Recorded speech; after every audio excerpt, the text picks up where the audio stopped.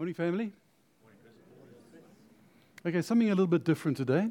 I'm not going to go my usual route. My usual route is to explain where we're going and what the text is, and then to break the text open, and then to apply it, and then to kind of conclude it. I want to do it differently. Today, I want to take you on a journey with you. I want to invite you into the process from a question to an answer that I went through in preparing this message. I'll take you through step by step and ask you to imagine maybe you're sitting there asking the same question. You're looking into the scriptures the same way as I was to say, Lord, what is your word saying about this? And then how you work through that, and at the end of it, you come to the answer and know what the Holy Spirit actually is saying and how He's answered your question. It started about early last week, I guess, with a picture. I don't know how many of you folks saw this in the press or on the TV. Anybody see this thing? Oh, one. Wow, okay. Well, they've just donated it. APSA have just donated that to the Genocide and Holocaust Museum here in South Africa. And its history is as follows. That typewriter was used by Adolf Hitler just before he rose to power. A friend of his either borrowed it or stole it, or it was given to him, or whatever, headed off for South Africa, wound up in this country, joined Volkskas Bank. Volkskas then became part of APSA later, and APSA have now put it on permanent loan with that museum. Now, I was looking at that, and the first thought that went through my mind was as follows. What terrible, wonderful irony, because the manufacturer is Underwood. Now, Mr. Underwood was a British citizen who immigrated to the United States of America. And he went to New York and he set up a typewriter factory. His name was Underwood. And they produced the Underwood typewriter, that one. Here is Adolf Hitler typing on something that was actually produced by the very group of people who were going to lay him down at the end of his batch of trying to find conquest. The second thing that occurred to me was, my goodness, I wonder what he used that typewriter for. He wasn't typing out party invitations on it, that's for sure. All right, now, he would have had that typewriter just after he had come out of prison. Now, we know that he started work on Mein Kampf, his book, Mein Kampf, The Struggle. He started that when he was in prison. So it's quite probable that he actually typed it up on that. It was printed and published shortly after that. And I was thinking to myself, wow, maybe that instrument, or what he used to put down this poisonous doctrine. And then I thought, and what were the effects of that? Oh, wow. Well, the effects are that ultimately it led to the slaughter, the Holocaust, the slaughter of millions of Jews and Christians. But its influence continues today. There are many, many circles of society around the world who still hold to the doctrines which he espoused in that book. The doctrines of race, and the doctrines of domination, and the doctrines of dominance over people and countries and nations. And then I thought the question, which is the one that I then started working through. And the question was, how did he get those thoughts? Where did those thoughts come from? Those thoughts which he then typed out, let's assume, he types them out into this document, which goes on out, which pollutes a nation and a world. Where did the thoughts come from? What does the Bible have to say about that? Now, if you were doing a study on this, I guess to try and answer that question, you would maybe look up a concordance, or you would sort of go through your memory and say, well, what kind of Bible text do I know that speak about how thoughts become realities?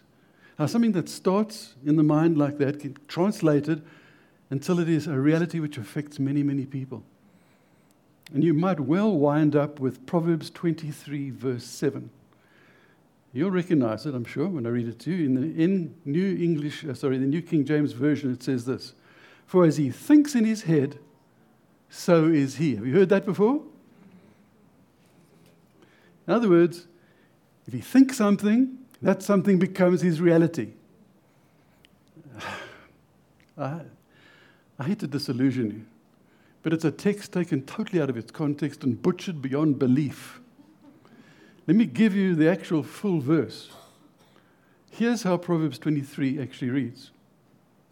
Don't eat a stingy person's bread, and don't desire his choice food, for as he thinks within himself, so he is. Eat and drink, he says to you, but his heart is not with you.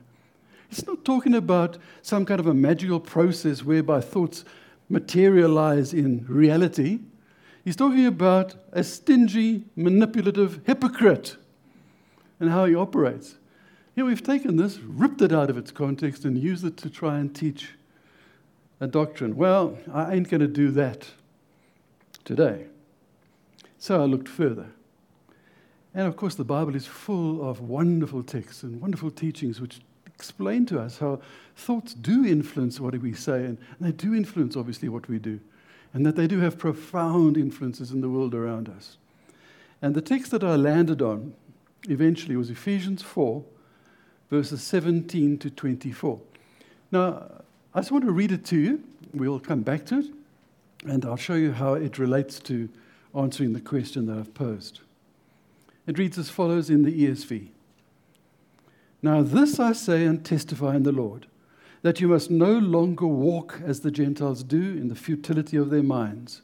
They are darkened in their understanding, alienated from the life of God because of the ignorance that is in them, due to the hardness of their hearts. They have become callous and have given themselves up to sensuality, greedy to practice every kind of impurity. But that is not the way you learned Christ, assuming that you have heard about him and were taught in him, as the truth is in Jesus, to put off your old self, which belongs to your former manner of life and is corrupt through deceitful desires, and to be renewed in the spirit of your minds, and to put on the new self, created after the likeness of God, in true righteousness and holiness. Okay, Paul gives us this principle here. Firstly, in the negative side, and secondly, in the positive side. First of all, he talks about, guys, you shouldn't be like the heathens. The pagans, the godless, he's referring to, he's saying they walk, and he's talking about a lifestyle here. They're walking out their lives in darkness. And they're performing all these bizarre things which are negatively affecting their lives and their families and their nation and so on. Their lifestyle is darkened. And the cause of that dark lifestyle is because they are futile in their thinking, darkened in their understanding, and ignorant. They have an ungodly mindset, therefore they have an ungodly lifestyle. So the principle is quite clearly espoused here, as in many other portions of Scripture.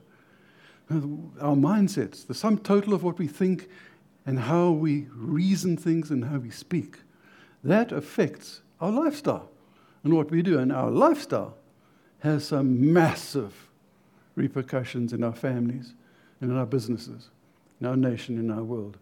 And then in verses 20 to 22, he puts that same truth across from the positive side.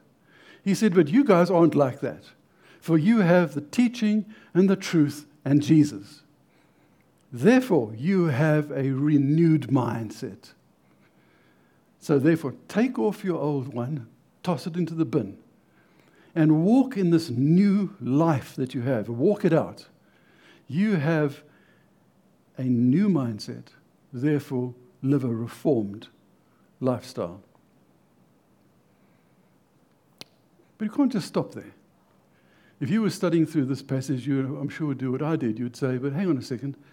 I need to go a bit deeper here, because what is it that actually forms this mindset? You know, how do I arrive at the way of thinking? Why am I programmed a certain way? What is it that it gives rise to the way I think? Let me use a current example so that we can grapple with this particular issue. Gender-based violence is a scourge in our country right now, correct? Around the world, but particularly here, it's a scourge, it's an abomination. So I ask the question, why do so many of our men think that it's okay to beat, abuse, and rape women? Why? Where on earth do they get that notion from? Why do they think it's all right?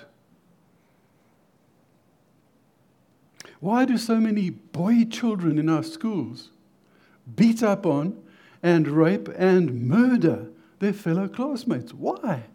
Why? Where would they get such a notion that that's an acceptable thing to do, a allowable thing to do, let alone a desirable thing to do? Now, I know I'm going to oversimplify, and the sociologists and the psychologists here will start going tut-tut at me. But I want to oversimplify for the sake of making the point. I think a large part of the problem is because they have learned this behavior from their adult figures, their male role models.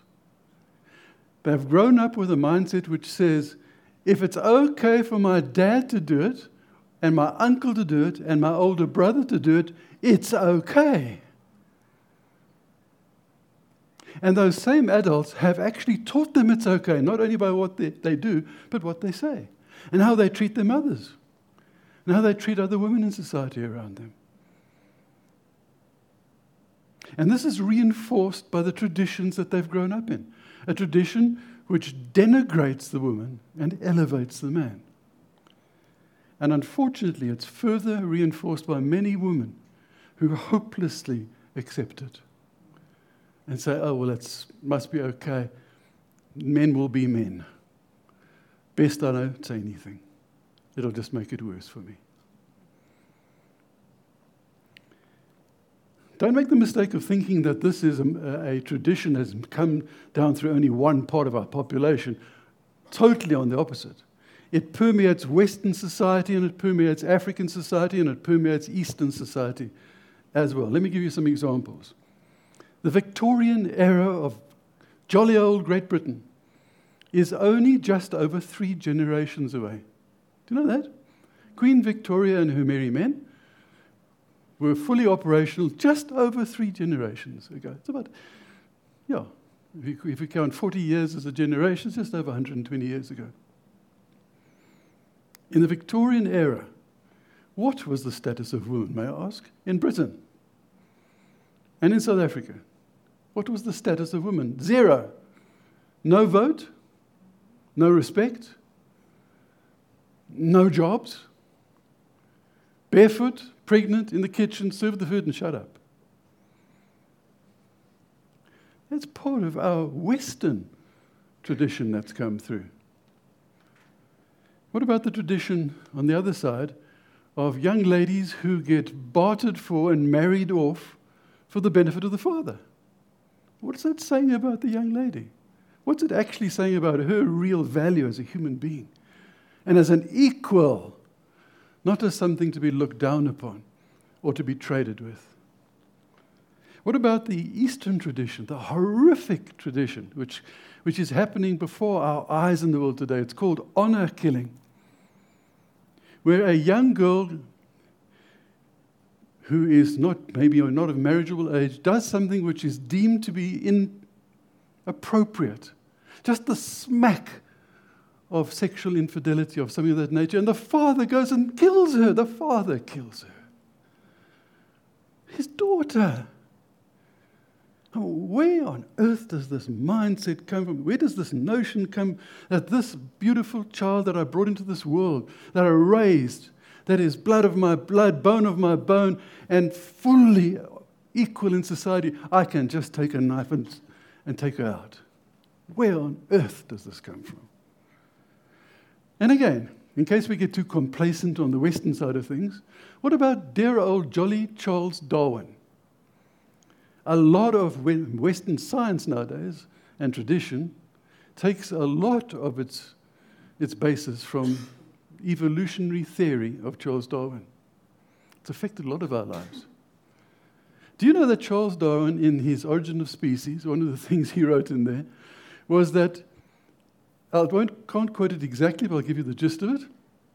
It is quite clear from evolution that men are evolutionary superior, both in mind and physicality, to women. Huh? What planet was he living on? I ask you. Now let's bring it even closer home. What about wage inequality? Why is it that women on average earn 17% less than men in doing the same job? On average. And a lot less. What is the thought process which says she is doing the job I can do, maybe better? She has the same responsibility, the same influence in the company and in society, the same value to the corporation. But I'll pay her less because she's a woman. Please, would somebody explain it to me? I'm a man, I don't understand it. So how do you ladies grapple with that kind of thing? I don't know. But it's happening right now. And what about the objectification of women through pornography and through the media and through movies and through sex trafficking, etc.? What is that saying about the value of women? Look, if we're going to change a nation, we'll have to change the mindset of this nation to think differently, right? Because a transformed mindset will yield transformed and reformed lifestyles. But that's not an electric light bulb moment, you know. That's not an aha moment. We all know this. It's nothing new about that idea. And gosh, haven't we been trying to do this now? As a people and in our companies and so on, we're trying to do some of this re-education. There's nothing new here. But why isn't it working, may I ask? It's going awful slow. All the education in the world doesn't seem to be shifting the basic issue here. There's something deeper that needs to change. So let's go down one more level in this text and see what that something deeper is. You'll find it in verse 23. This strangely constructed sentence which says, "Be renewed in the spirit of your mind." Now, this is not Paul just phrasing something quaintly. The word spirit, pneuma, appears in the Greek of this text. He's talking about something not just intellectual. If you look it up in the authorities, Vincent, for instance, in his Word Testament study says, this word means the human spirit, having its seat in and directing the mind. And the UBS New Testament Handbook says it's the part of a person that relates to God. Yeah, that's exactly right. Because at the heart of this issue is that there's something deeper than mind. There's the human spirit. And if that human spirit is not renewed and regenerated by the Holy Spirit in the name of Jesus, the mind will not be transformed. No matter how much education we try and pour on it, no matter what laws and rules we try and prescribe behavior by, the mindset won't shift. If the mindset doesn't shift, the behavior doesn't change until the spirit is renewed. And this is what Paul's writing about here. Be transformed and be renewed in the spirit, which then controls your mind, which then changes your mindset, which then changes the behavior of yourself, your family, your sons, your nation. This spirit is the very component part of the human being that was separated from God in the Garden of Eden. This is the part that died to God through sin and rebellion and idolatry. This is the part of the human being that every person who comes into this world and draws breath on this planet has got a spirit, but it's cut off from God. It lies dormant like a little weak balloon that hasn't been blown into yet.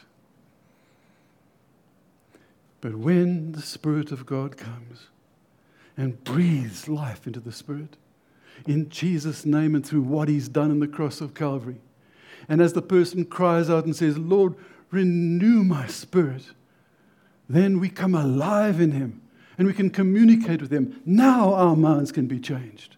Now as we study the Scripture, we are transformed in the way we think. We are washed with the Word of God and it changes us. And then renewed mindsets give rise to different actions. And our different actions can change this nation and can change the world.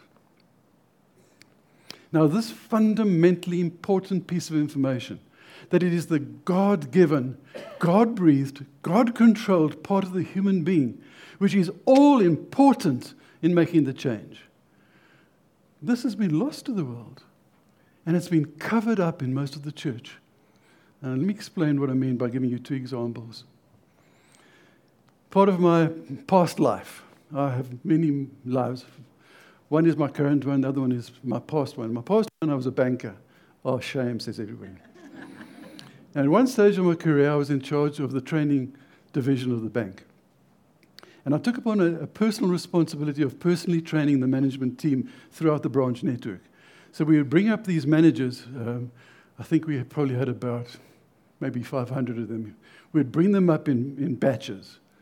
And we would take them to the Executive Training Center in Sandton, and there they would get subjected to a weeks-long training on how to think differently and how to be leaders and how to be good managers and so on. Now, in this one particular course that I was running, I had invited a psychologist to come along. And he was one of those, get up and go. If you set your mind to it, you can do it. Right, you can do it. You know those ones? And he was really good and really funny, and he had the people really going. But I'm a Christian. And I wanted to make sure this group understood that there was more than this. But I also knew that I could not take this platform to give them a sermon. This was not the right thing to do. That would be an abuse of my position. So I compromised. After he had finished, I said, thank you so much. Guys, that was really fantastic. But let me just show you a chart here. There's something different. And I sketched them a little thing about how there's the spirit of the human being needs to come alive and how that will change the thing. Oh, this one guy kind of took such offense. Why are you bringing your Christianity into this? Man is just a body and a mind. And we've had all this lovely input on the mind. Now, why are you doing this? And I had to kind of back off and say, look, I'm telling you this is the truth. And if you want to sit over lunch with me, I'll take you further. But he was just echoing the mindset of the world. The mindset of the world says there's no spiritual condition. There's just a mind and a body. And the body generates the mind, and the mind is programmed by the things around you, and that's it. But tragically, it's also the church, a part of the church, a large part of the church, that's hidden this. Example, I was doing PhD studies, and my mentor and supervisor was the late Dr. Rex Matthew. Some of you will remember Rex Matthew, a wonderful Christian, good theologian. His job was to go through all the stuff I was producing and mark it and take me through it and help me to develop it and so on before it went out to the external examiners. And we got to the part of my work where I was dealing with this thing, this constituent parts of man, how we are actually not just minds and bodies, we actually are spiritual beings. And he says, Chris, now look, take my advice here, boy. Take that out of your thesis, because if you put that bit in there, the external examiners are going to have you for breakfast. Because this is not what the theologians, the top theologians around the world who will be mocking your stuff, this is not what they believe. I remember having to say to him, Rex, I respect you so much, but no, I won't do that. Let them mock me down if they will, but it's truth, and it must stand. I have no idea what the two externals thought of that lot, but I got through, which is all I cared about at that moment. But it was a lesson for me. It was saying it's not just the world, sunshine. A large part of the intellectual church, at least, is saying the same thing. There's just mind, and there's body. Change what you do. Think different. Praise God. We never will change what we do. We never will change the way we think unless we come alive spiritually. In Jesus' name. Now, I don't understand, again, there are many things I don't understand. There's the third one for this morning I don't understand. I don't understand how Christians who believe the Bible can come to that kind of conclusion. I mean, listen to Paul in just 3 texts. I'll just read 3 of them, of the many. How he differentiates between the soul, as he calls it, the mind, and the spirit. 1 Corinthians 14, verses 14 to 15. Paul writes, For if I pray in a tongue, my spirit prays, but my mind is unfruitful. So what shall I do? I will pray with my spirit, but I will also pray with my mind. I will sing with my spirit, but I will also sing with my mind. How can you avoid the obvious that he's making a comparison between the two? They're not the same. Hebrews 2:12, for the word of God is living and active, sharper than any double-edged sword. It penetrates even to dividing soul and spirit. 1 Thessalonians 5:23, may God himself, the God of peace, sanctify you through and through. May your whole spirit, soul, and body be kept blameless at the coming of the Lord Jesus Christ. It was because of texts like this that I refused to take it out of my thesis. Because it's true. So if we want to change the lifestyles of our nation, we need to change the mindset. But we have to do more. We must facilitate the change in the spiritual condition of our people. That's the fundamental missing bit. For that to happen, God must do something. We can only facilitate it. We cannot breathe our life into a man or a woman and they come alive. Only the Holy Spirit can do that. But we can facilitate it, and we should facilitate it. A critical mass in this country needs to be spiritually born again. A critical mass means enough to change the whole. Enough of a part to change the whole. If the critical mass in this nation becomes born again of the Spirit of God, then the mindset of our nation can shift. And it can shift rapidly. And then the lifestyles of our nation can change.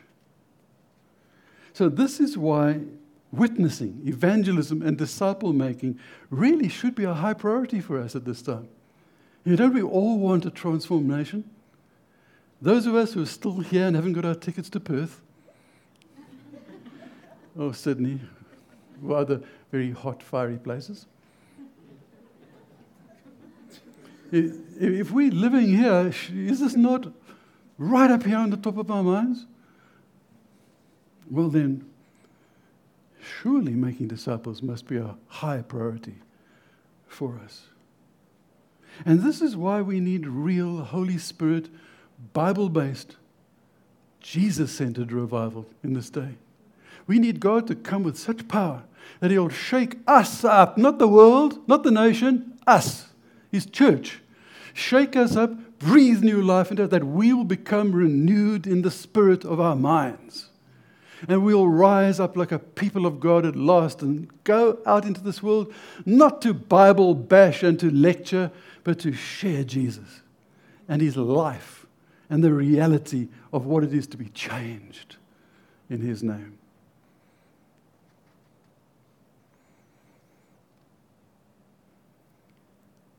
To make disciples is a command of God. It's the great command and the great commission. Go into all the world. As you heard last week, it's also the get out of jail from hell. If we care for people, we'd want to share the gospel so they don't wind up in the really hot place. But it's even more than that. Those are true and those are valid, but it's more.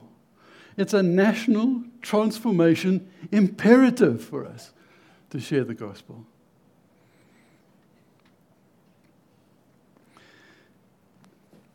Now, hopefully, as you folk have been listening to my little journey with you, from a thought, a question, to the text, hopefully you've been saying to yourself, but Chris, that text doesn't speak about evangelism, does it? Oh, it's true, it doesn't. I would be very remiss if I then said to you, no, look, this text is just about evangelism.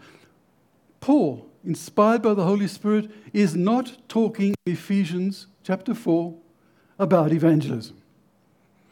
National transformation or not, the principles I've espoused to you are in there, and they're valid and they're true. But he is writing to a church. And he's saying, you guys, stop living like the Gentiles, for you have been renewed by the Spirit. Your minds must be transformed. Live in holiness and purity. Let your words and your example and your lifestyle shine. He's talking to us. So the thing that lies even deeper in this text is that the key to all of this starts with you and me. We must be renewed in the thinking of our minds. That means that for me, I guess my takeaway is my highest priority at this time should be to build such a strong relationship with Jesus through His Word, through His Spirit. I need to give priority time to that.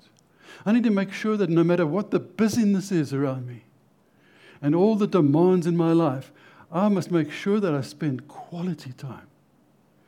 You know, QT doesn't just mean quiet time, it means quality time with Jesus and His Word. Seek His Word, understand it, apply it. Cry out on a daily basis, oh Lord, fill me again with your Spirit. Let my thinking be different. Let me see people differently. Let me look with different eyes into the ladies of my nation if my mind has been polluted in this area. Help me, Lord. Renew me. I need to seek His face as a high, high priority. Your and my spiritual renewal will yield a changed mindset. And that we can offer to this country. Do you realize that there is only one group of people who can offer that to our nation? And it's not the politicians. And it's not the theologians. It's you. We, the church, the Christians, are the only ones who can go into this world, into this nation, and share Jesus and the reality of who He is and what it is to be born again of His Spirit and how to receive that and how to live that out and how to form a church and be part of His wonderful burgeoning community of saints. Only we have got that to offer. Only the Holy Spirit can do it, but only we can offer it among all the people in this nation. So we need to take very, very seriously the way Paul starts this passage. He says this, I tell you this and insist on it in the Lord. Let me paraphrase lastly. Paul says to them and to us, listen up, kids. I'm not just saying this, I'm insisting on this in the name of Jesus. This is important. Stop living as the Gentiles do in the futility of their minds, but be transformed by the renewing of the spirit of your mind into the likeness and image of Jesus so that you can shine as Christians in this dark world.